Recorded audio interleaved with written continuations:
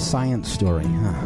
These NYU scientists, I felt right. But I was so And I just thought, well, I had figured it out. It was that golden moment. Because science was on my side.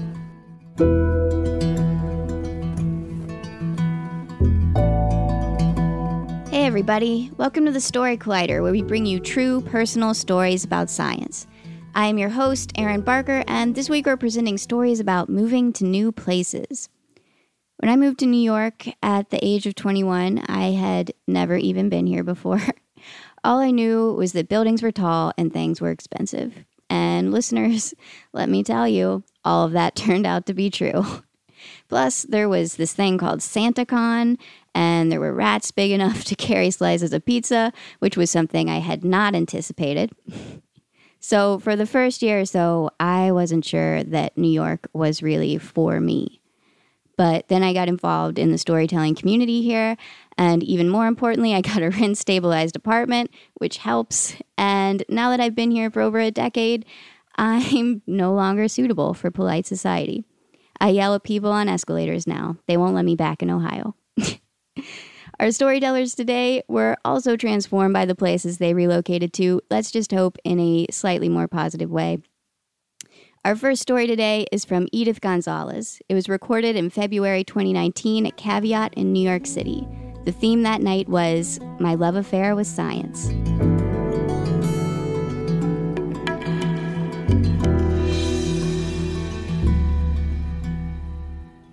I was absolutely terrified of my 7th grade biology teacher. And not for creepy, inappropriate reasons, but because I couldn't figure him out. It was my 7th school in as many years. And so I was always the new kid walking in, makes you a little nervous. But I walked into the classroom, and on the board it said, "Find your assigned seat." And there was a chart. So we file in, we sit down. And just as the bell rings, he enters from that weird little side door in some classrooms. And he walks in and he picks up the chart, and he doesn't interact with us by saying, have you call out. He just looks at the chart, sees who's missing, marks it, and then turns around and begins to write stuff on the board and lecture. He had not heard of the Socratic method.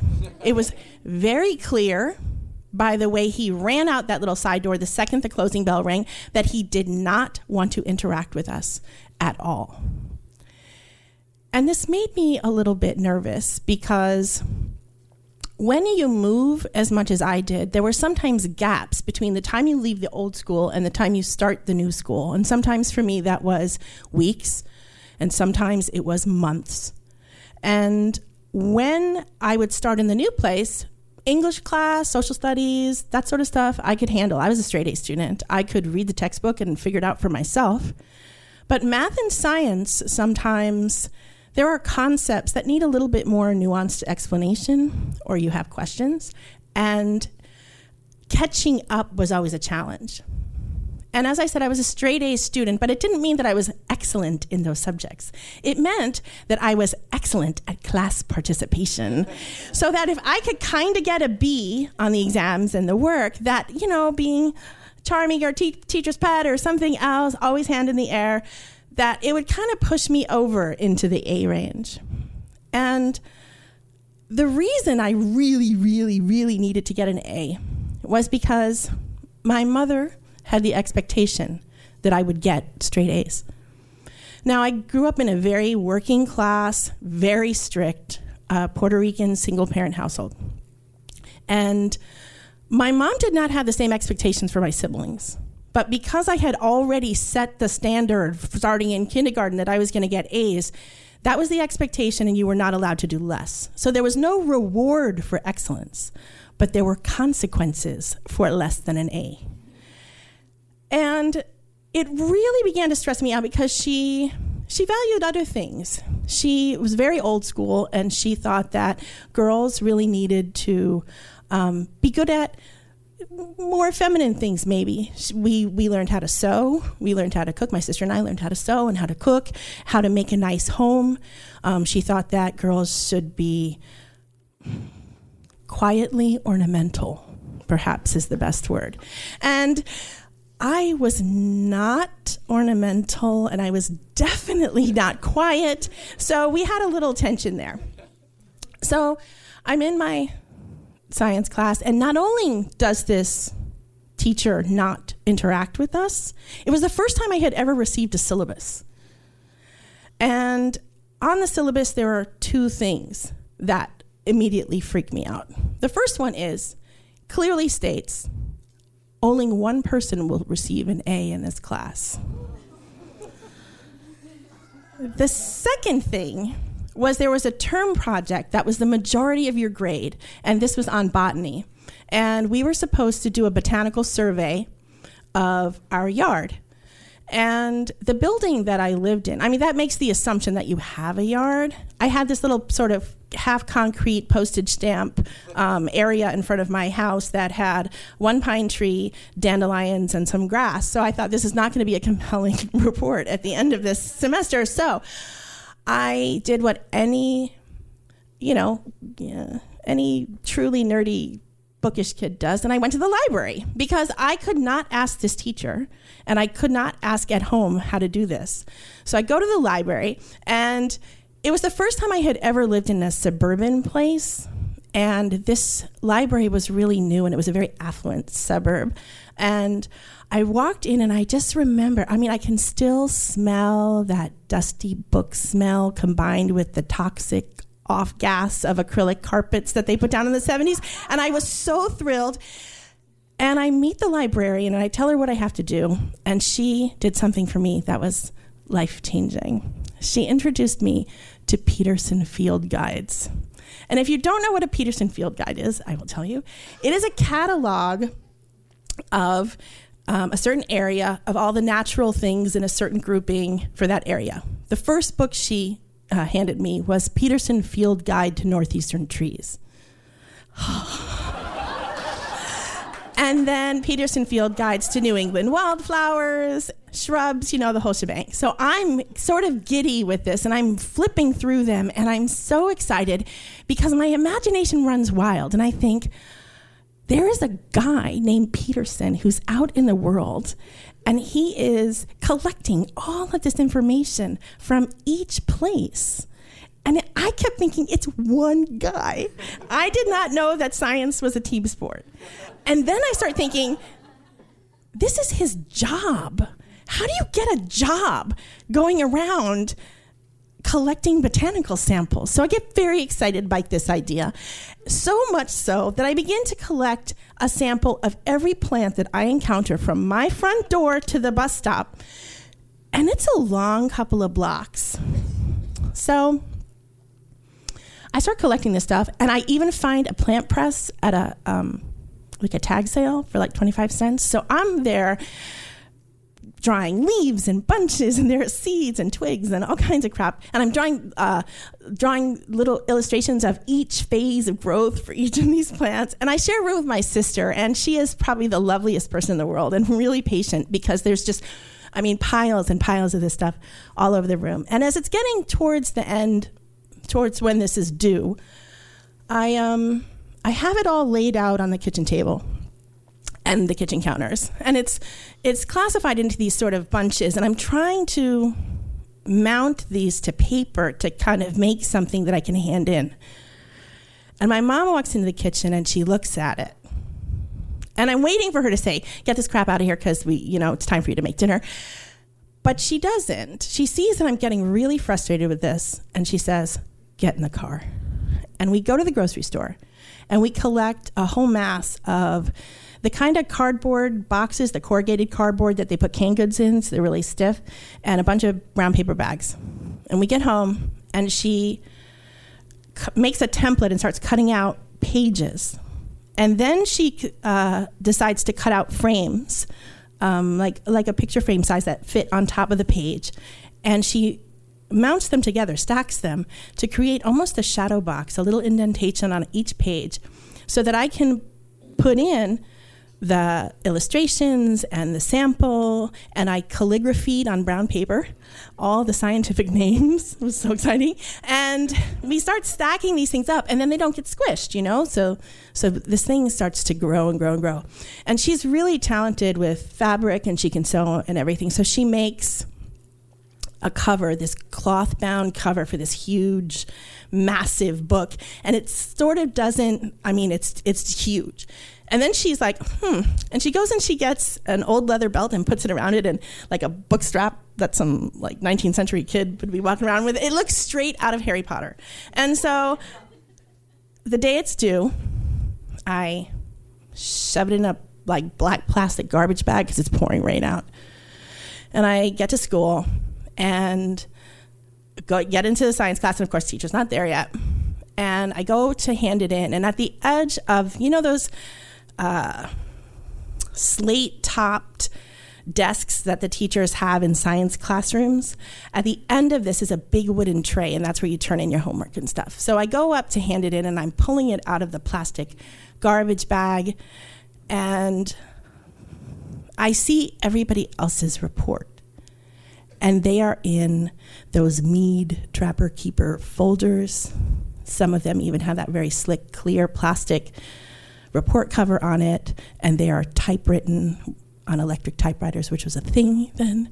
And I pull this thing out, and I hear some kid in the class making this really snide comment about garbage, and I just throw it into the tray, and the whole thing makes this huge thunk on the desk, and I am mortified, and I go back to my seat, and I'm thinking, I'm failing this because clearly I misunderstood what we were supposed to do because everybody else did this very different kind of report.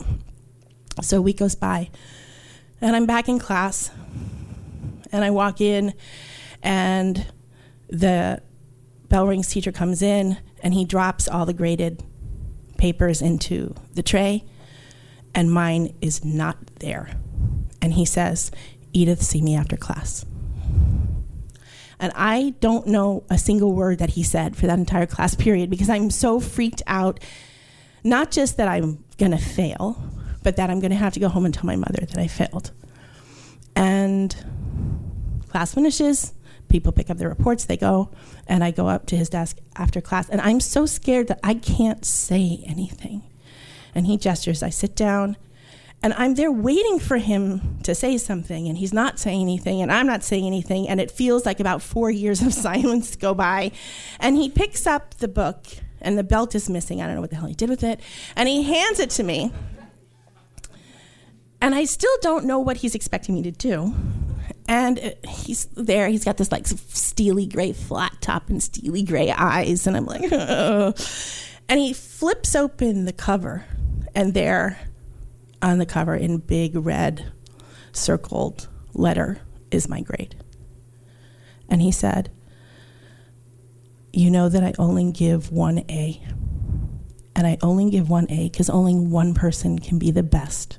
And what you didn't know is that in addition to competing for this 1 A that I just gave you, is you were also competing for a spot in the Talcott Mountain Science Center's Young Scientist Program. Here is the permission slip. Get your mother to sign it.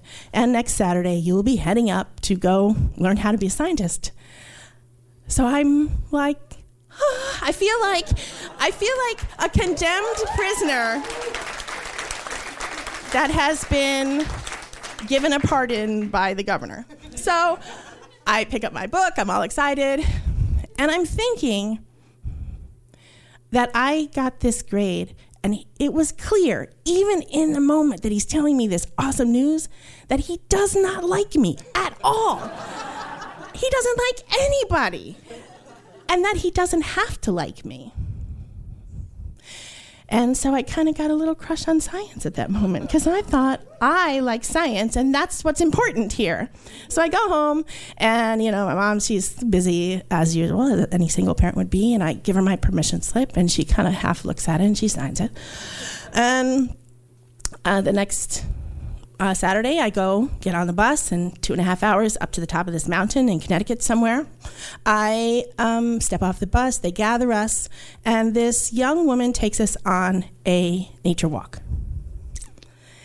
And at the time, I thought she was probably like the coolest person I had ever seen in my whole life. And she seemed like so knowledgeable. And she was probably just like a first-year graduate student, but she was awesome. And we're walking through the forest, and she gestures to this little shrub thing, plant-like item. And she says, "The common name is Princess Pine, but it's not an evergreen.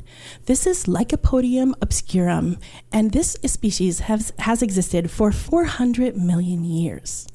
And about 300 million years ago, it grew to be over 100 feet tall, taller than any of the trees that we're standing under right now." And I was like, my whole mind just expanded in that moment with the concept of evolution in play and deep past, deep time. I was so excited by this notion. So I go home and I say to my mom, I was thinking, my voice got so high, only dogs could hear it. I was so excited. And I'm just telling her about what I learned, and that, the next weekend, they're going to teach us to use the telescopes in the observatories, and we got to use filters so we don't burn our eyeballs out looking at the sun. Like, I was so crazily excited. And she looks at me and says, "I thought this was just one time." She said, "Because it doesn't really matter. We're moving."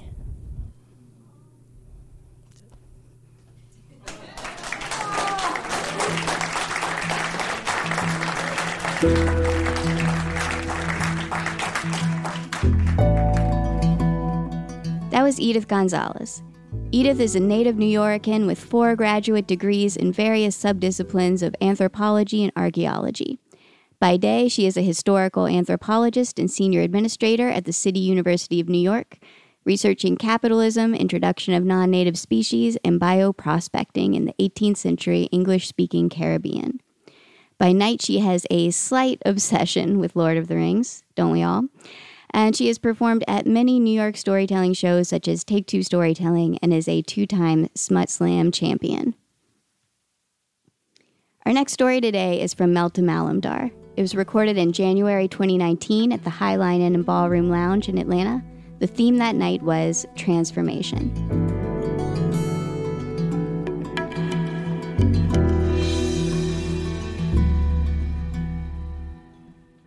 When I was born in 1977, my parents waited for 3 days for my aunt to arrive so that she can name me. I know it sounds strange in American culture to be named by someone other than your parents, but in Turkish culture, it is actually an honor. I always loved the fact that my aunt named me. She was so much loved in the family, an amazing cook, fun aunt, and a great storyteller. We all associate names with certain characteristics.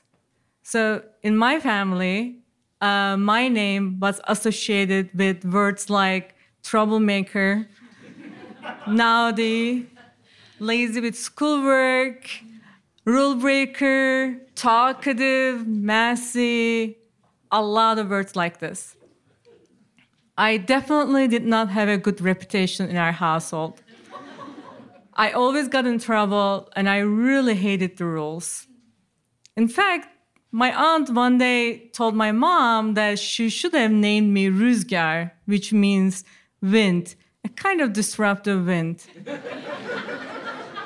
So if you hear my name in our household, Meltem, the first reaction is, what does she do now? I really hated rules, and basically, I was not the proper Turkish girl. But somehow, I managed to get in college.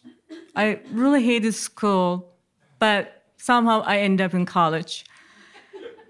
I was able to finish it, and after college, in my degree in education, there were not many opportunities. My brother was a PhD student at Georgia Tech at that time. He urged me to come to Atlanta so I can go to Language Institute, study English, and try to figure out what I want to do with my life. While I was attending at Georgia Tech Institute, a good friend of mine took me to the Georgia State University so I can learn about the master's programs.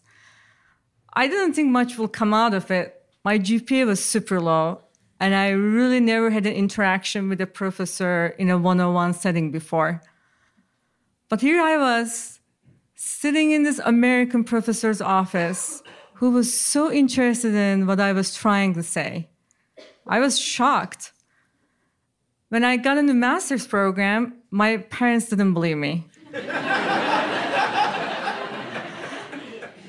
I had to get the acceptance letter translated in Turkish and mail them so that they can believe me.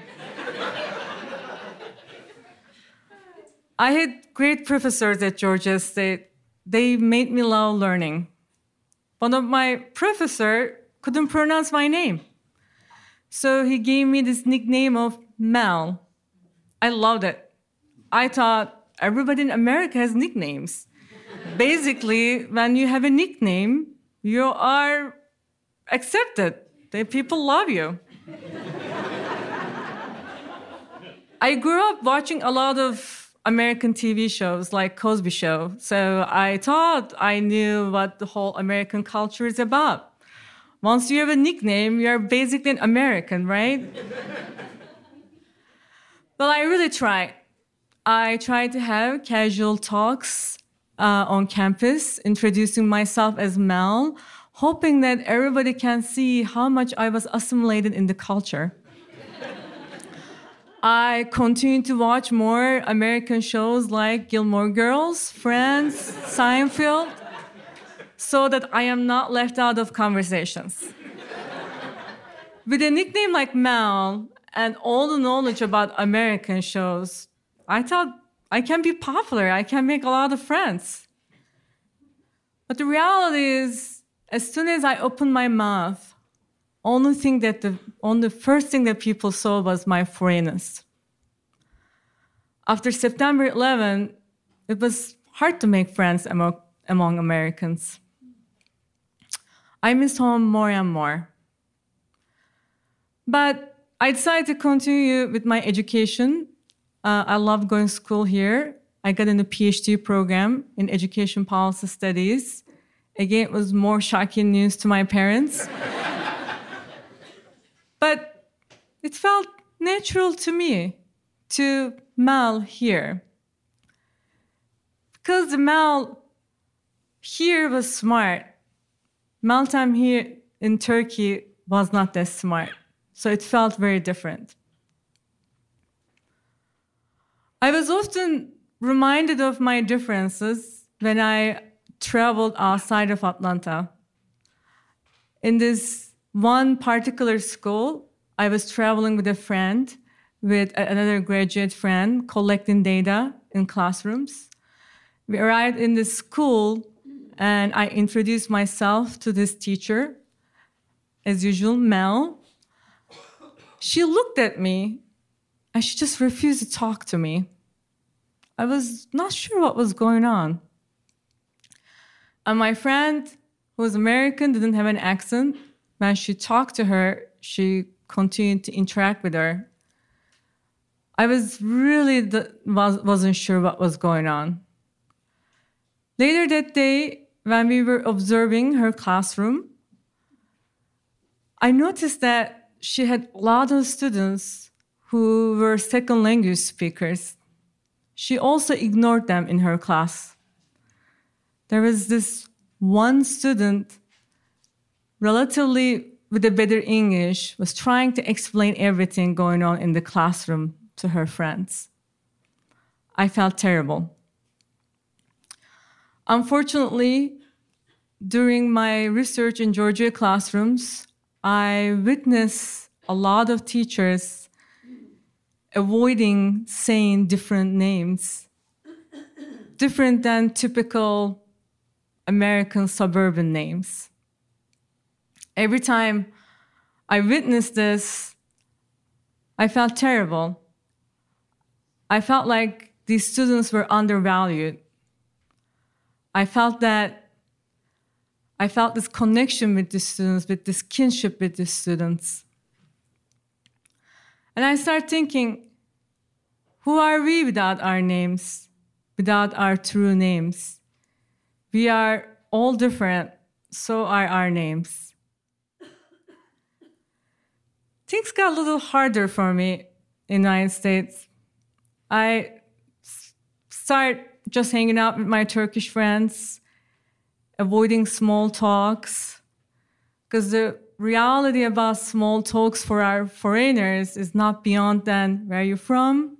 When did you get here? Do you plan to go back? Most people, when we speak, they have this deer-in-headlight look, shock face. They cannot go beyond hearing our accent. So that Meltem in Turkey, who was so talkative and extroverted, became Mel, who is less talkative and introverted. One day, I was smoking in front of my apartment. I used to smoke. My neighbor came out. He was a friendly American neighbor. He wanted to have a cigarette. I really wanted to avoid the small talk, but he was very friendly. It was right after Bush elections. I really wanted to know why people voted for Bush. I was neither Republican or Democrat at that time. I had really little understanding of American politics. But I was against war, and I wanted to understand it. We had great conversation. At the end of the conversation, he asked my name. As usual, I said, Mel.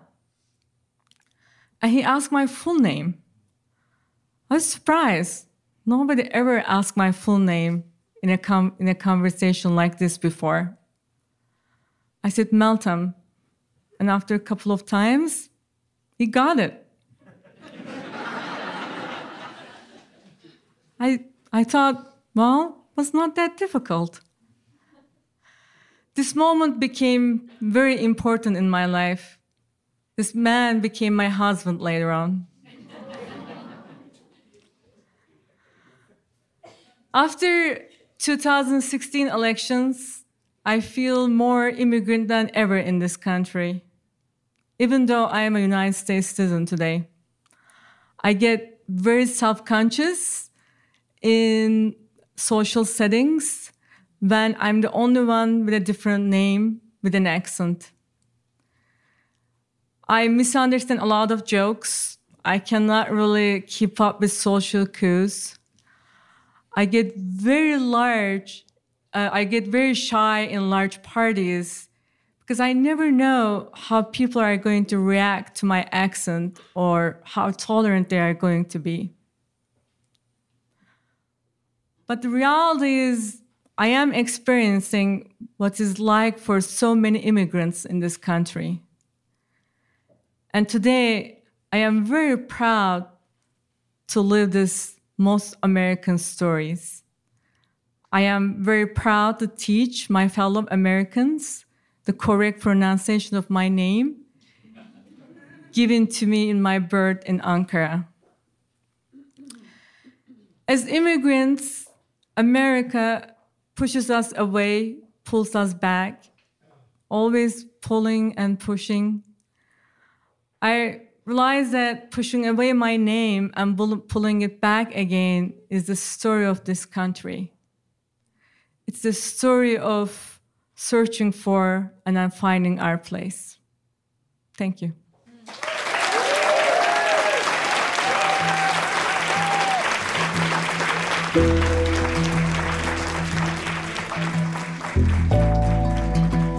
That was Meltem Alemdar. Meltem is a social scientist and native of Ankara, Turkey. She came to Atlanta in 2000 to attend Georgia Tech's Language Institute. then decided to pursue a master's and then a doctoral degree in education policy from Georgia State University. She is Associate Director and Senior Research Scientist at Georgia Institute of Technology's Center for Education, integrating science, mathematics, and computing. Her research focuses on improving K-12 STEM education. The Story Collider is grateful for the support of the Tiffany & Co. Foundation and of Science Sandbox, a Simons Foundation initiative dedicated to engaging everyone with the process of science.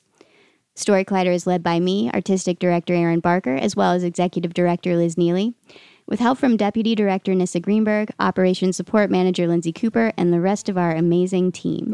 The stories featured in today's podcast were from shows produced by Paula Croxon, Tracy Rowland, Kelly Vinyl, and Mesa Salida.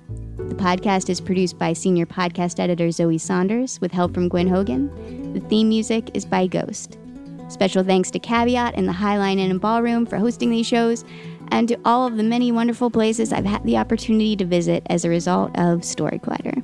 Thanks for listening.